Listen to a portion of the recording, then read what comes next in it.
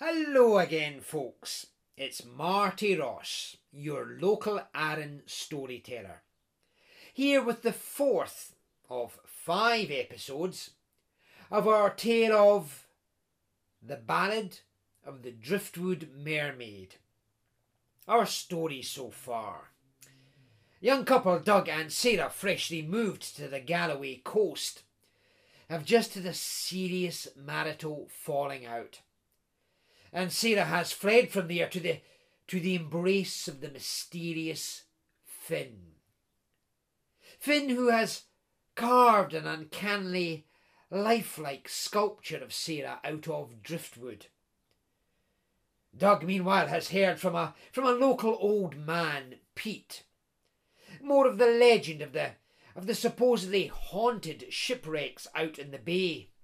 Heard enough indeed for Doug to start seriously worrying about Sarah's safety, and realising moreover how much he loves her. Running to the beach where he knows Finn keeps all his strange driftwood sculptures, Doug finds Sarah lying there naked in the surf, seemingly all but drowned. He rescues her, revives her, and carries her home.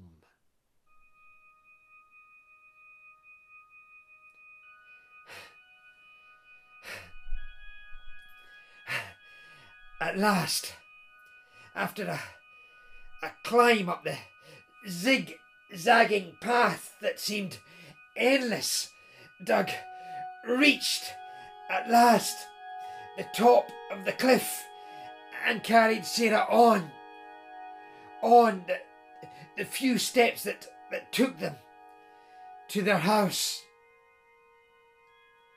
Inside, he wasted no time in carrying Sarah onto the great warm rug before the fireplace, setting her there, grabbing a tartan rug, draping and wrapping it about her still naked and shivering form, while he lit the kindling beneath the logs already set in place for their return from the pub.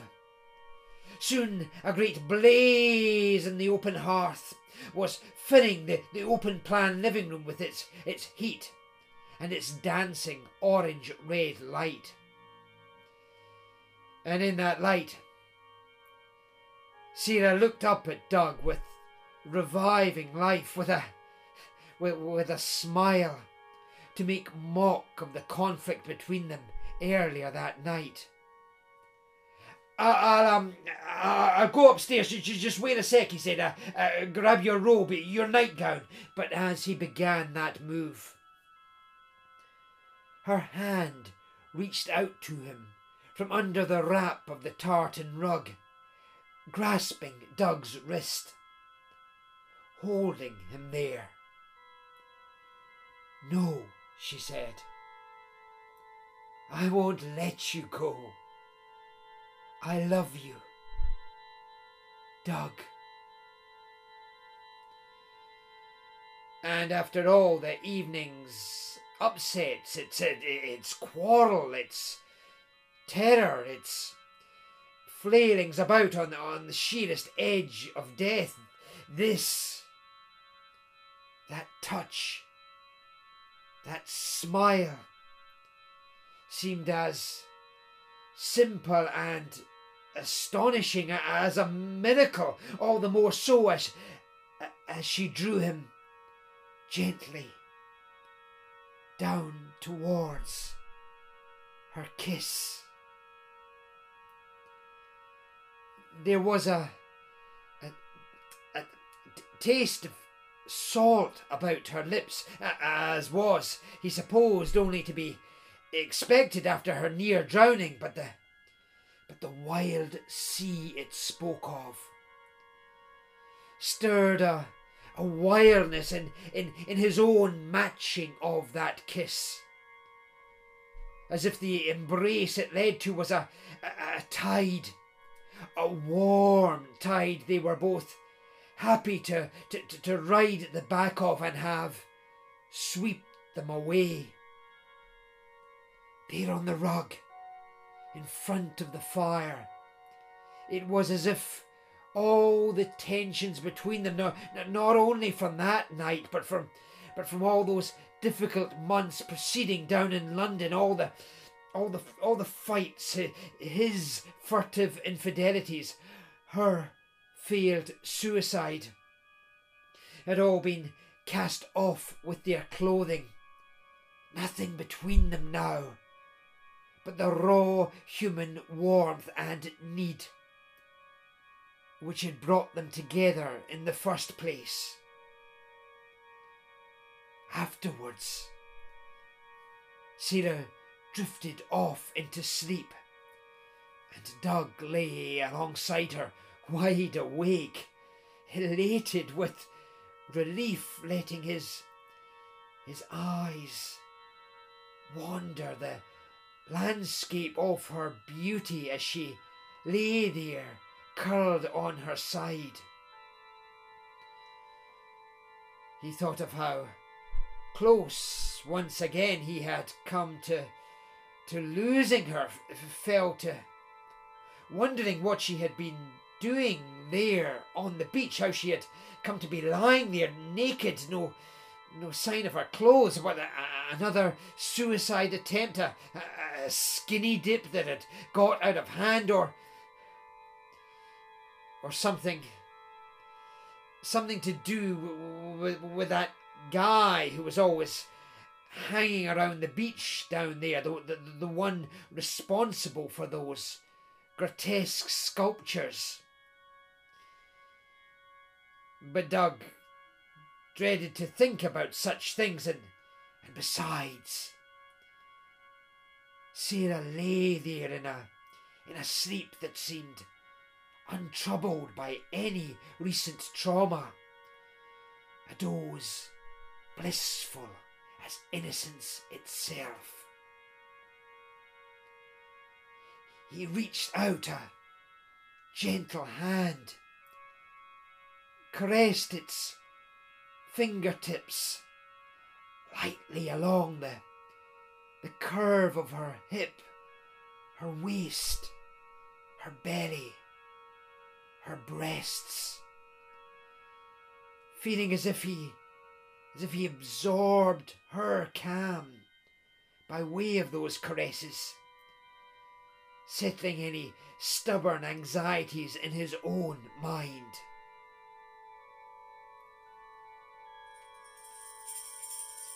Only he hadn't noticed before those wrinklings on her uppermost hip. Even a second before, as he'd stroked that skin, he had neither felt nor seen it, and now it seemed quite a considerable stretch of mottled, even fissured flesh, wrinklings from her immersion in the seawater, like the prunings you got below your fingertips if you stayed too long in the bath. No, he reached out again, touched tentatively that precise area of skin. It felt hardly like skin at all, almost like. Her eyes opened. She stared at him, her stare so deep and dark, the smile widening on her face, bearing the whiteness of her teeth. "My love," she murmured, reaching out towards him as he drew his own hand back sharply. But the fingers she stretched his way, where he could see, lengthening and growing sharper, more jagged at their tips, the skin wrinkling pitting even as, beyond the fullness and smoothness of her breasts, shrank away, flattened and then sunk against the line of her chest, becoming like knots in wood, in old wood. All her skin likewise shriveling, toughening to a texture like that of wave-battered, salt-scarred driftwood. "Sarah!" he cried, leaping to his feet. "Sarah, Sarah," she echoed. "Sarah," raising herself more slowly from the hearth rug. Her face, her beautiful face, contorting its features till they seemed scarcely features at all, more akin to the rough pittings and twistings and warpings of some ancient tree trunk. Even her hair, her soft wealth of hair, shifting upon her head and likewise between her thighs to such mess of black bladder rack seaweed as might cling to a length of sea-battered wood as the tides bounced it around. The jagged indentation where a mouth had been moments before snarled itself wider, bearing in place of teeth what looked like splintered fragments of embedded seashell, a froth of seawater bubbling, spilling from the sides of the gash-like grin, accompanied by words he began to realise which echoed and mocked his own words down on the beach. "Not Sarah, no, my love, not Sarah, no." The thing was fully upright now, on feet, lengthening, contorting till they resembled the twisting, tangling reach of exposed tree roots, carrying the figure toward him in lurching steps, its arms, its spikily extending fingers reaching closer still. "It's me. Won't lose you. Can't lose you. You hear? I love you." The splintered wood at one finger end almost scraped his skin. He turned, ran. For romance's sake he had turned the lights off, leaving the fire's light the sole illumination in the ground floor's open plan space, which meant he was now stumbling naked through a mess of restless amber shadows, tripping and fumbling his way up the carpeted steps that took him towards the nearest of the house's sliding glass doors. The pursuing apparition, with its intensifying stink of damp wood and rotting seaweed not far behind.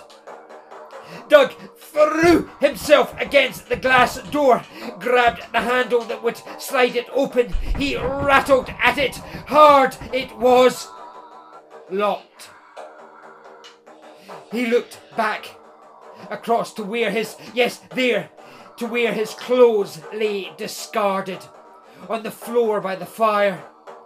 His clothes with the house keys in the pocket of his trousers. That rearing, reaching thing like an uprooted tree now directly between him and them.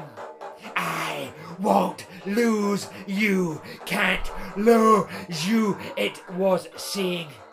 Our home, here, how perfect things are going to be. Doug ran on along the line of sliding glass doors, rattling, tugging at every one, praying he might have been careless enough to leave one unlocked. It turned out he was too reliable a householder for that. The thing kept lurching after him. You won't get away from me. Won't let you. Never let you go. He turned, ran on across that upper level in the blindest of panics, searching for some route of escape. The stairs, too far. Too much space for the creature to lurch into, blocking his path. No, there, a door. In the dancing fiery light, he hardly recalled what door it was, but he tugged it open anyway. A mess of heavy objects clattered down about him, and he had to leap clear, almost back into the creature's grasp. Won't let you go! Won't let you go! It was, he realised, just a storage cupboard in the corner past the sliding doors. A mop, a sweeping brush, and an ironing board having tumbled out of it, he grabbed the mop, hurled it back at his pursuer. The pathetic excuse for a weapon smacked aside by one of those branch-like arms. You won't get away from me. How perfect things are going to be. Doug was about to run on towards the kitchen area when he recalled something else stored in that cupboard.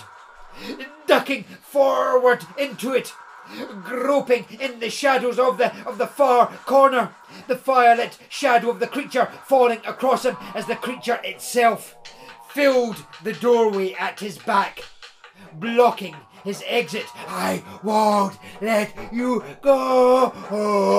But he found what he sought. The axe he used to chop wood for the fire embedded in its wooden block. He wrenched it clear, spun about even as the gnarled wood and salty stink of the monstrosity filled the tight space of the cupboard. Here, let me.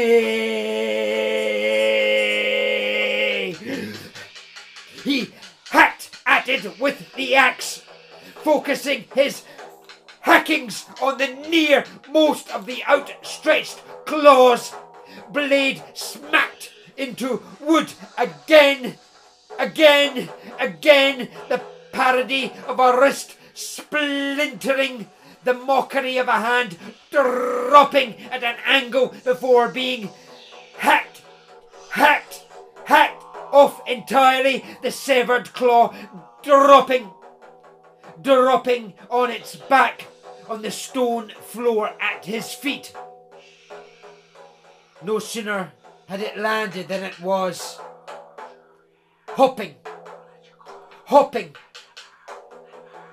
about on the floor like some wickerwork toad, independent of the rest of the creature. An instant later it was scuttling towards, leaping at his ankle, fixing its jagged fingers around the ankle, almost retching with panic. Doug hacked downward, trying to knock it off, reckless of how close the axe blade was coming to his own skin and bone. By chance, more than cunning, he managed to fix the blade in the back of the hand, wrenching it away, even as the claw of the other hand came fumbling about his throat. With a cry of panic and disgust, he threw himself at his attacker, blindly swiping with the axe, sending both himself and the creature tumbling back out of the cupboard. He scrambled to his feet, his toes kicking the dropped axe,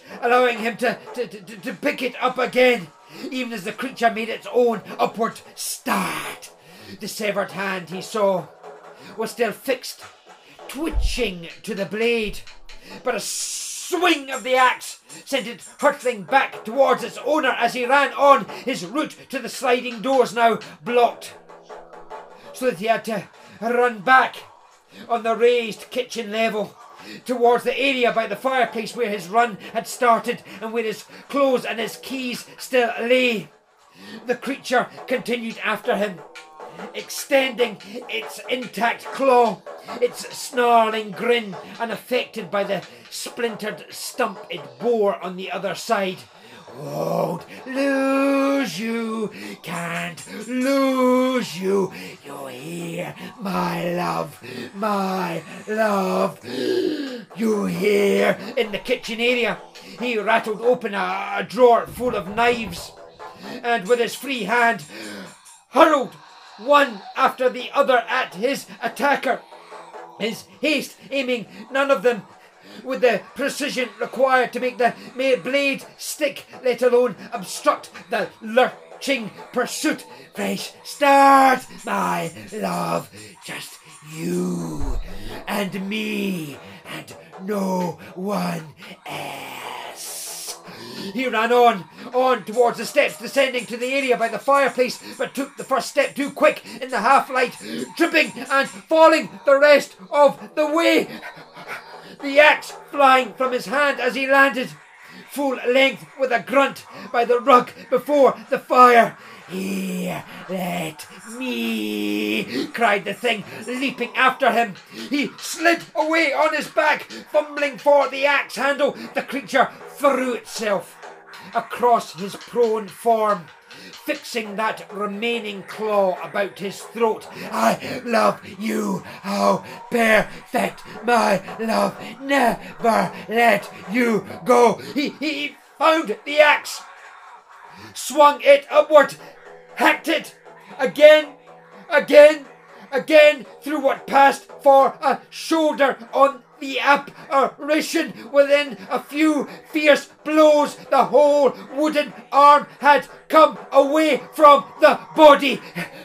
He put a bare foot in the creature's belly, kicked the remainder of the body back with all his might, then wriggled upright, using axe and hand to unfix a claw of the severed arm from his throat before hurling the whole arm into the fire, seeing it instantly catch light. The triumph of this lasted but a second before the remainder of the creature, now with only one stump of an arm and both its claws gone, tilted after him stubbornly, that mockery of a head still leering at him. Won't lose you, never let you go. Our home, how perfect, never let you go. I love you, never let you go, never let you go. He hacked at the neck below, hacked and hacked and hacked until the head dropped off, bouncing and rolling on the floor straight to his feet, and still severed, it grinned and bared its broken shell teeth. Won't lose you, you hear?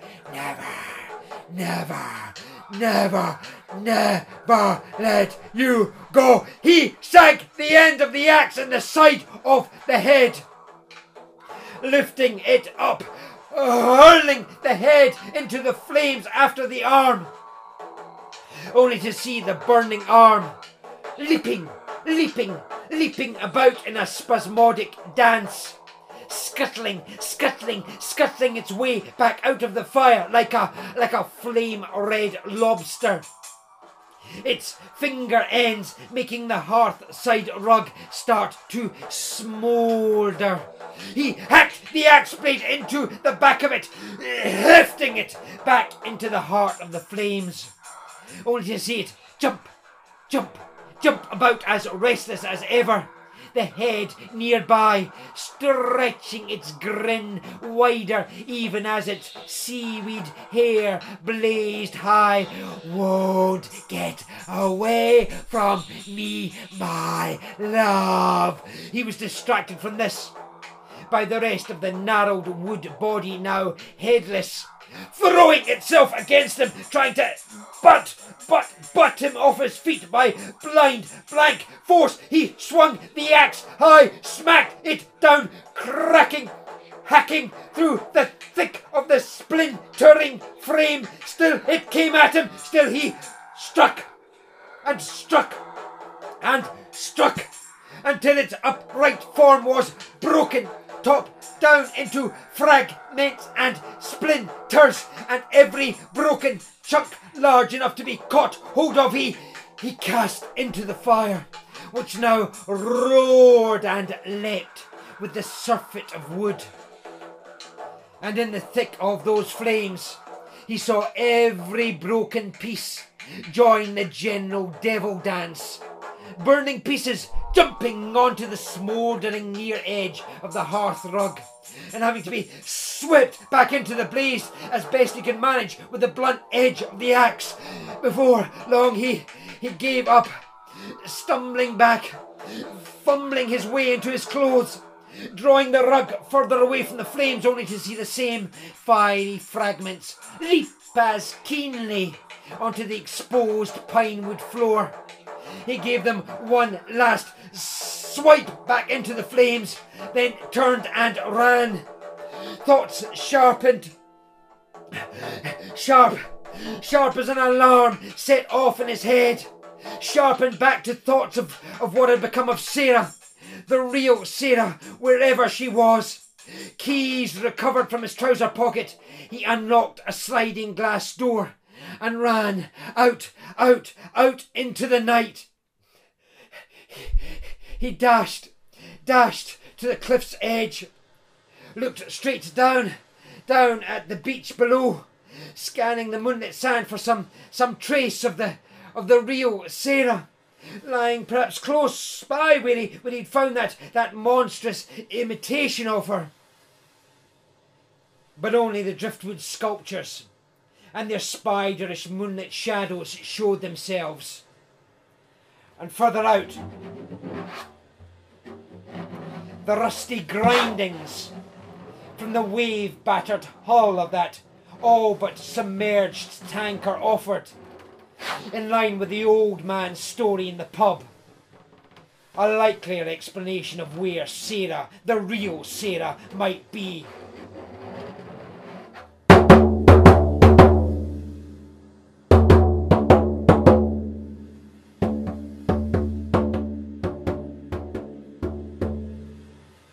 Doug turned, scalped his steps swift down the track to the village.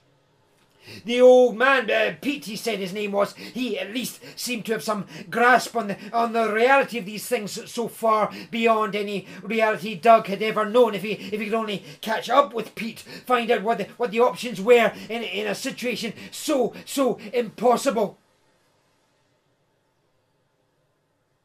But he reached the pub, only to find it locked up, sealed tight in darkness. He rattled the front door all the same. Didn't these country places sometimes have late night lock-ins for their oldest soaks? But the low stump of a building in the harbour street hadn't even an echo of his own voice to send his way.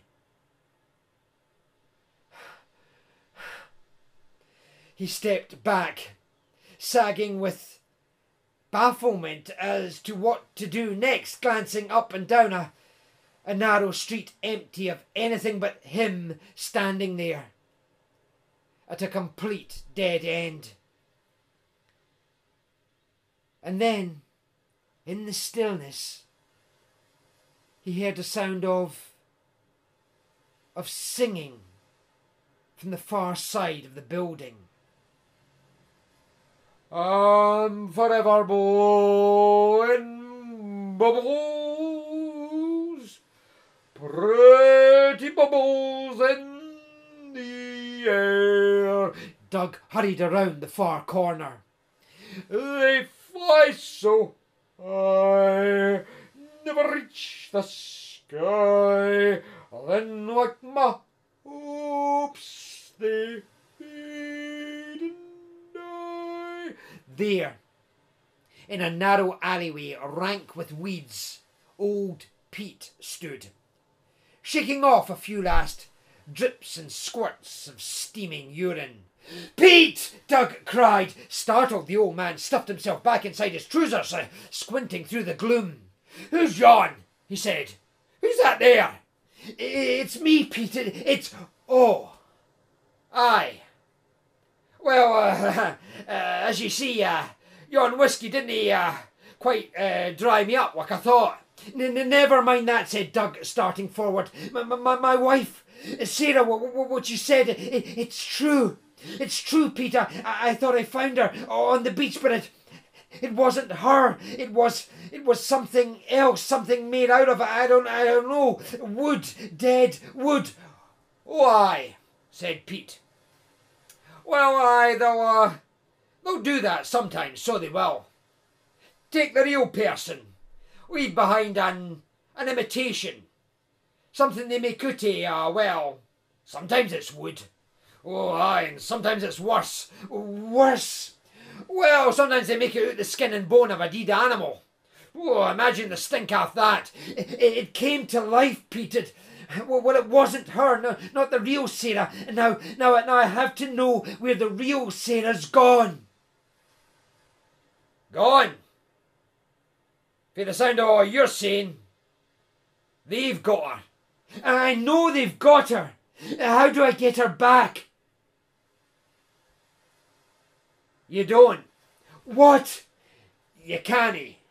"Oh, come on, Pete. What do I do? There must be something. I don't know. I could call the police, the Coast Guard." "It's no exactly their jurisdiction, now is it?"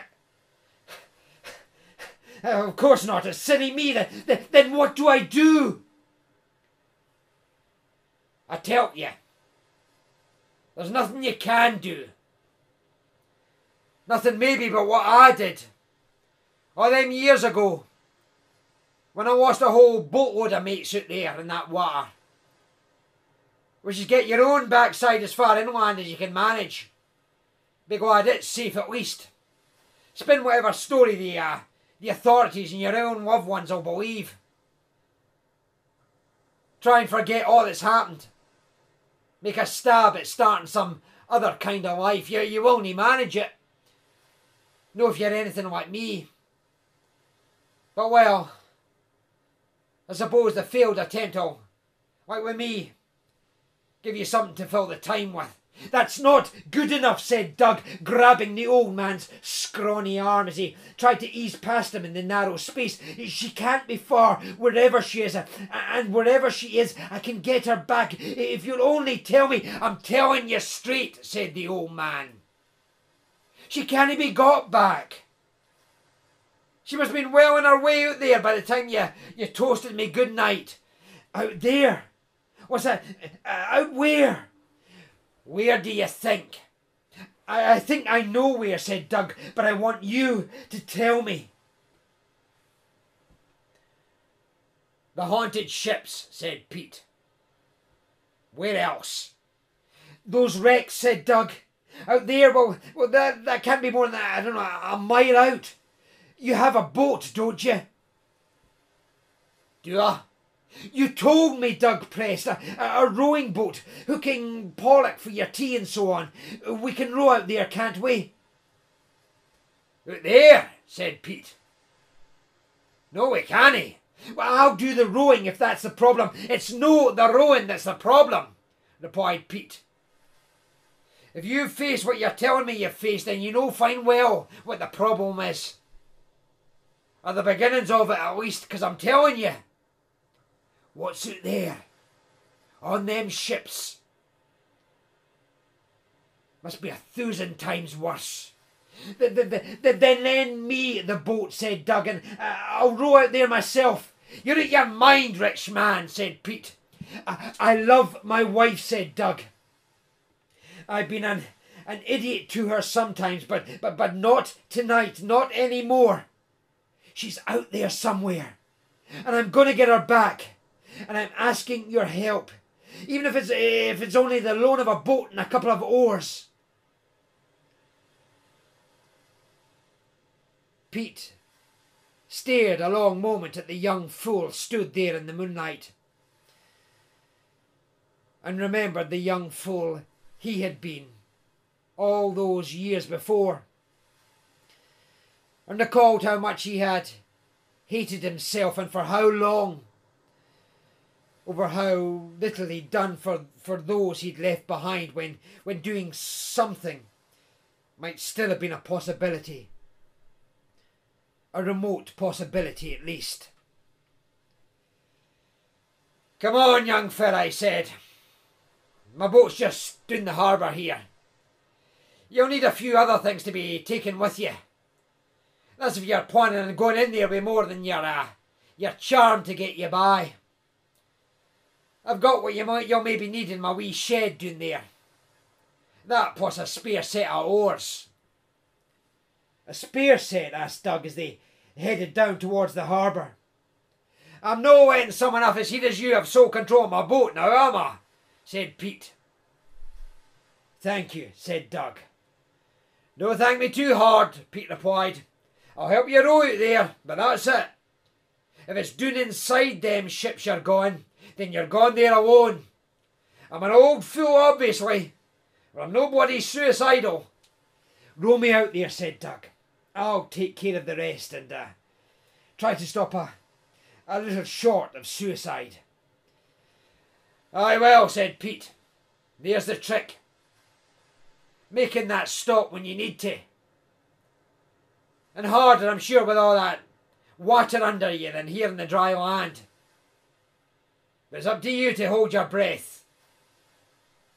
Come on."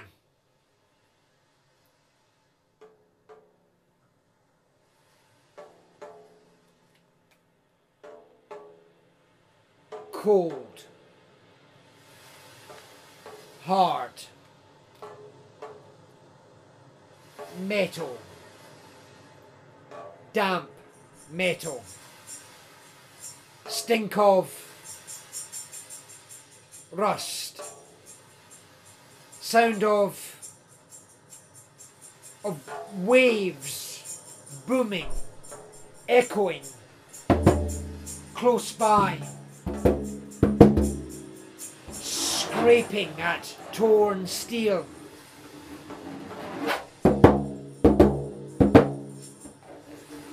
Resounding like no waves in the open air. Like ocean boxed in a metal coffin.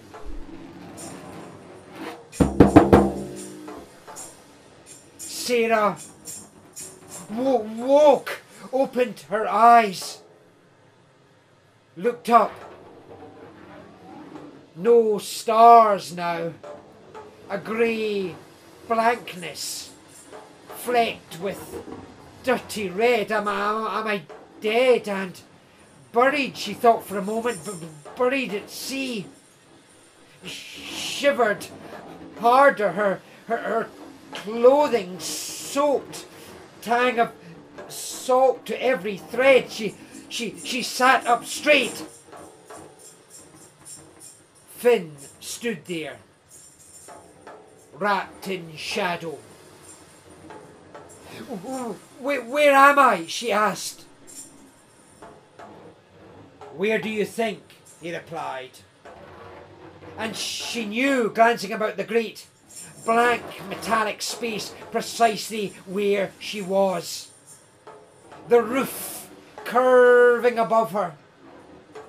The puddled, seaweed-strewn, barnacled floor. The rusted rivets everywhere like reddened eyes in the gloom. "That ship," she said. "That uppermost ship, the wreck, the tanker, out on the reef." Another wave boomed nearby in confirmation. She stood, the floor seeming to rock slightly with even so modest a movement as that. "How did I get here?" she asked, thinking of the gulf of rough water now dividing her from the shore, from home, from even the semblance of safety. "Don't you remember?" he replied. I thought that was a dream." "This," he smiled, "this is no dream. Dreams are what you've left behind. City stifling dreams, dehydrated dry land dreams, no depth to them. Domestic content and dying slowly, dully, staring from a distance at grander things. Here's reality, a wondrous reality, the brink of it anyway, and I'm going to awaken you to it like you've never been wakened before, if you let me." He was again extending her way, a hand with slightly webbed fingers. "This," she said, weary of taking the hand, "this is the wondrous reality of a rusting boat hull. Forgive me if I'm less than enthused." "I told you," he said, stepping forward and firmly taking her hand. "This is just the brink, the entranceway. Come, over here." And he led her a few steps to a square opening in the floor, although she had grasped by now that with the wrecked ship lying on its side in the water, the supposed floor had once been a wall, and this horizontal opening once a vertical hatchway. Now, through it and almost to the lip of the opening, the blackest water lapped. "Down there," said Finn, standing with her at the edge of the water. "There in the depths, the dark depths, there's where your new reality shows its most brilliant colours. Hold my hand tight and I'll show you." "Down there," she echoed. I can't. I'll drown. I'll die." "You didn't drown getting here, did you?" he said. "You trusted me then. Trust me now. And trust me in the same way. Kiss me. Go on. And you kiss the sea itself. And having kissed the sea, you'll be able to breathe the sea. And breathing the sea, you'll be at one with the sea. And life, not death, will be waiting there for you." He kissed her, and his kiss was stronger than ever with the tang of salt, and still more than before. She found she could meet his kiss with a strength, a bite even of her own. They drew apart. He steered her towards the sheerest brink of the drop into the black water below. She was terrified, and that flutter of fear at her heart felt like a buoyancy to hold her spirit at least afloat and swift, however deep the dark. Terror The thought struck her. Might just be the warning a total revelation gives you. Still, hand in hand, they dropped through the hatch, and the black water had them.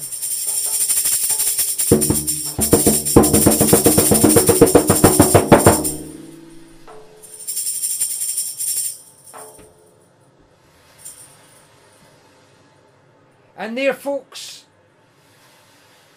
we leave our second last episode of The Ballad of the Driftwood Mermaid. Back in my introduction to our very first episode, I mentioned, you might recall, that I drew inspiration from the local legend of the haunted ships, as collected by folklorist Alan Cunningham. But I also mentioned finding the original story slightly anticlimactic, in that it didn't make a fullest use of its most brilliantly creepy idea. In the original, you see the fairies, the spirits as here, make an artificial imitation of the leading lady out of dead wood. But in the original tale, they don't actually get round to doing anything with it. After a climactic storm, the wooden effigy is found on the doorstep.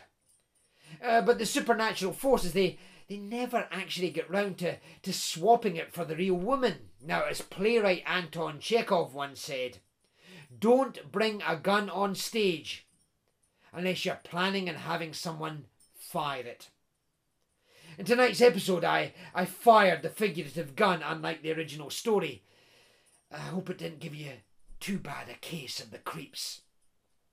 At any rate, I'll be back here next week, same time, same place, to bring you our final dramatic episode of The Ballad of the Driftwood Mermaid. If you ever want to have another night free of dark and troubling dreams of strange living dead wooden creatures coming after you, I suggest you be there. Good night.